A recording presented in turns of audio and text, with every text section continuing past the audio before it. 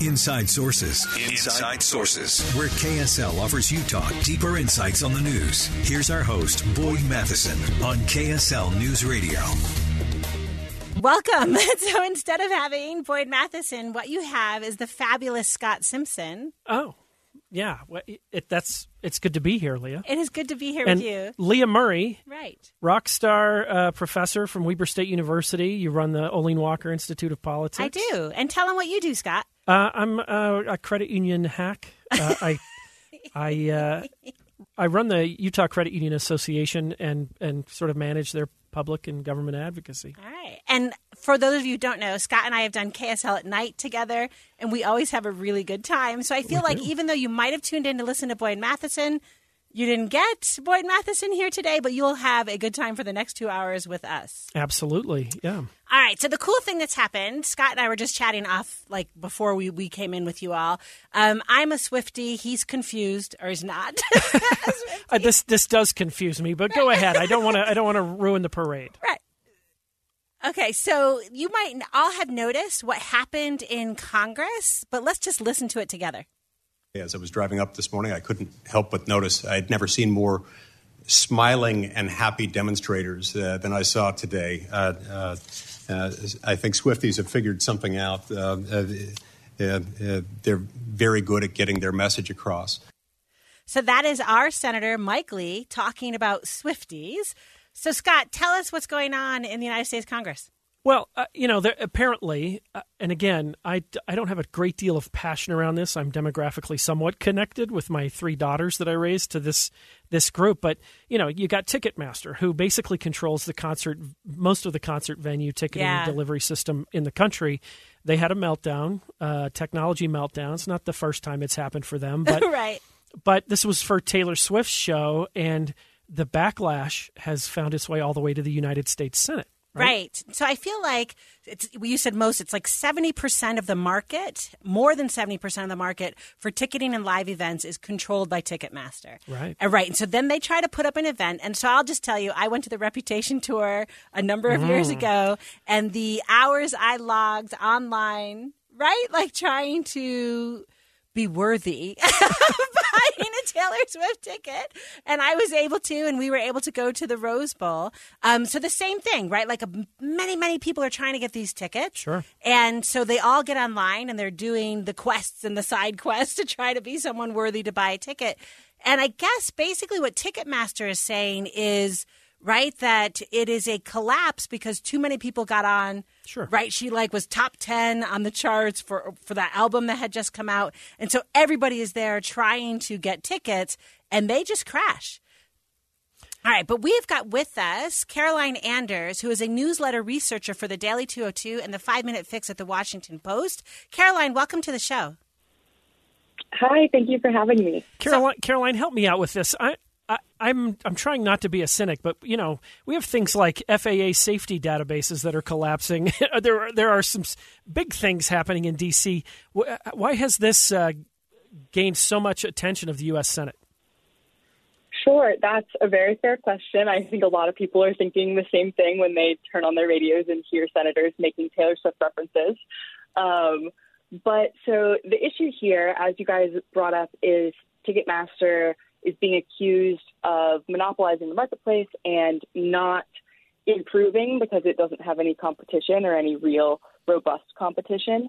So that leads fans to be locked out of these concerts that are so sought after. And the real interesting part about this hearing in particular is it basically came to fruition because young voters and Swifties were so upset about the Ticketmaster crash. They started contacting their representatives, and they did it in such big numbers that their representatives paid attention.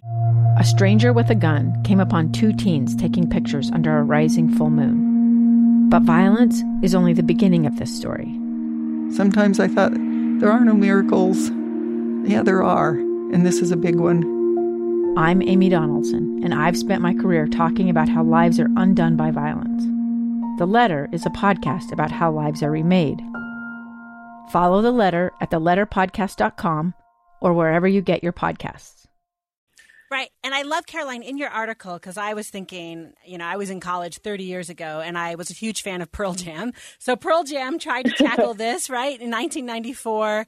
And I, like you say in your article, just kind of closed. Like they open an investigation, but it kind of goes away. So to what extent, either A, are these young people just better at all this stuff than my Gen X generation was 30 years ago? Or is this just the noise and then this one goes away too? So, that's the question on everyone's mind right now. And we won't know, of course, for a little bit to see if lawmakers actually try to legislate to fix this problem, or if it was just a good soundbite spot for everyone to have a hearing and get some publicity out of it. That's obviously the most cynical way to look at it, but that's not an unfounded way to look at it based on what we know about congressional hearings and how they're used to reach different audiences. So I guess it's too soon to say. There's no clear movement in the works on, breaking up Ticketmaster or something drastic like that. But what is interesting is, so you brought up the Pearl Jam piece. So Eddie Vedder, the frontman of Pearl Jam, went to Bill Clinton himself and said, you need to know about Ticketmaster. You need to know about what's happening to these bands and to the fans. And the investigation was opened, closed shortly after. But this generation has employed, social media, has really gotten on the phones and put a huge pressure campaign on their representatives to respond, which just really shows, I think the main takeaway from this week was lawmakers are paying attention to what young voters are asking them for, because young voters are such a big part of the voting base. Carol, thinking about generationally, we've got youth dealing with a lot of difficult things, and their engagement with government. Leah, you teach college, and does this really find its way to the ballot box? Because that's ultimately where the power of young generations are. Do you see, Caroline, this a thread that will take it all the way to the ballot box? Yeah, I think that's a really interesting point. Again, people are looking at the Ticketmaster hearing as kind of a fluffier issue. But if you look at, the Parkland kids, the kids who organized after the Parkland massacre in Florida several years ago at this point, they did get young voters to the ballot box. They did ramp up voting rates in those years following that massacre. And we continue to see an increase in young voter participation. If you look over the past 3 years, or the past 3 elections, so 2016, we didn't see that increase, but then in 2018, there was a pretty big bump, which some people said maybe it's just the Trump effect. Then 2020, it's a little harder to say that's just a fluke. And then in 2022, when you have such big youth voter turnout in the midterms, it's clear young people are using their political power right now. Right. And so we just had a breaking news come in on our conversation about shooting. So I'm assuming, right, Caroline, that the issues young people are passionate about, in addition to Swiftie tickets, but I don't think it's just about Taylor Swift. I think it's about being able to buy things and have things not collapse. But they're passionate about gun violence. What other issues do you think, in the last 30 seconds we have with you, that lawmakers should be paying attention to? Definitely. I think abortion is the other big one. It doesn't matter what side of the aisle you're on. We're seeing young people really turn out to vote for their abortion rights, and that is top of mind for people right now. All right, Caroline Anders, newsletter researcher for the Daily 202 and the 5-Minute Fix at the Washington Post. Thank you so much for being with us, and thank you for your patience while we had breaking news come in. Coming up, of course. Thank you for having me. Thanks, Caroline. Coming up, we've got new legislation proposed to save the Great Salt Lake. There've been a lot of coverage, and we'll talk about that after the break.